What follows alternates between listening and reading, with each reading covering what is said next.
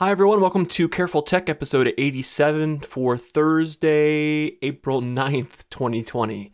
What would it take to get me to buy a cellular Apple Watch?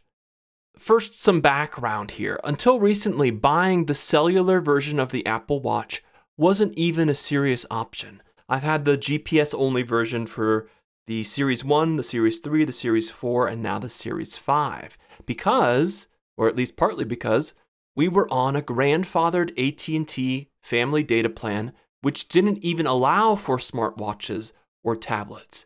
So for years, we had scraped by on 15 gigabytes for 7 people's lines, enduring the extortionate overage charges that AT&T bills you by billing the guilty family member who accidentally streamed YouTube over the cell network or listened to a bit too much Spotify. So every month I would kind of calculate, okay, who went over, by how much, and then divvy out the extra overage charges accordingly.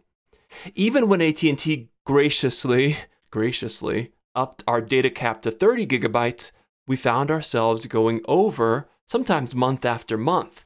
And eventually I just got tired of having to skimp and scrape to get by. Traveling was always a nightmare because we would inevitably exceed our share of the plan. For example, on a trip, our vacation last summer, we found ourselves desperately trying to get by on the terrible Wi-Fi in our Airbnb houses because we were already way over our cap. And honestly, it got a little bit tiresome to have to do the calculation every month about what each family member owed. So eventually we gave in and we upgraded to one of AT&T's new quote-unquote unlimited plans, which aren't really unlimited. That's probably a topic for another day. But that way we wouldn't have to worry about exceeding their limits and being charged more on any given month. And technically, to bring it all back around, that means that our new plan would allow me to add a cellular Apple Watch. But do I want to? On the one hand, it would be nice to stay connected when I'm out running. I hate bringing my phone along and feeling it flop around in my pocket. And yes, I've tried waist pouches and I've tried arm straps and I don't like any of them. The phone is just too big and heavy to bring when you're outside and don't want to carry it in your hand. So I'll often leave it behind and run with just my non-cellular Apple Watch on, which is great for heart rate tracking and for mileage. But that device does me no good in an emergency.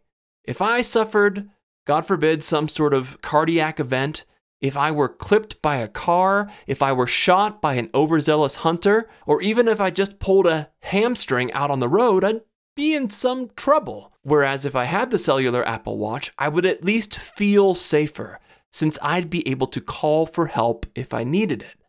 And maybe that's enough to justify the extra cost up front. The cellular model costs $100 more, after all, and to justify the recurring monthly cost, something like $15 on AT&T from what others have explained when you include the taxes and fees that they inevitably charge you. But honestly, I feel like I need a little bit more than just the ability to make emergency phone calls to make that extra expense palatable. After all, I can't remember the last time I would have even wanted to make that kind of emergency call. So here's my additional asks, and they're both related to apps. First, I'd like Spotify to support cellular playback. Yes, I know Apple Music can do this, as well as sync music to the watch, which again, Spotify won't do. But I like Spotify. I like its UI. I like its cross-platform philosophy. I like its fine-tuned recommendation engine, and I don't want to have to convince the others on my Spotify Premium Family Plan to switch their life to Apple Music, transferring their playlists, learning the new UI, all of that. So until Spotify has a full-fledged watch app, which I believe is possible in the latest version of watchOS, until then I'm not sure cellular is going to make sense for me. Similarly, I'd like to see Overcast, my podcast player of choice, implement streaming as well. I know there are other podcast clients that can do this, including Apple's native player and an app called Castro. But I don't really want to switch. Right now, I sync podcasts to the watch when I'm at home, and that works decently well. but I'm guessing maybe the full streaming support will require a more wholesale app rewrite on the part of the developer. Or maybe, as the developer noted last year, it's not compatible. Streaming's not compatible with his marquee smart speed feature that speeds up playback.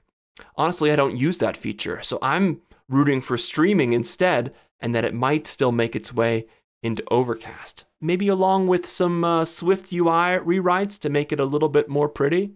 Even if all that happened, would it be enough to entice me to go cellular next time I buy an Apple Watch? I'm honestly not sure, but it would certainly make the prospect more tempting. What about you? What would it take for you to buy a cellular Apple Watch instead of the cheaper GPS-only version? Or have you already invested in the cellular version and find yourself loving it or regretting it? Or do you find the whole concept of the Apple Watch ridiculous and a frivolous waste of money? You can hit me up on Twitter @MattHauger or CarefulTech @CarefulTech.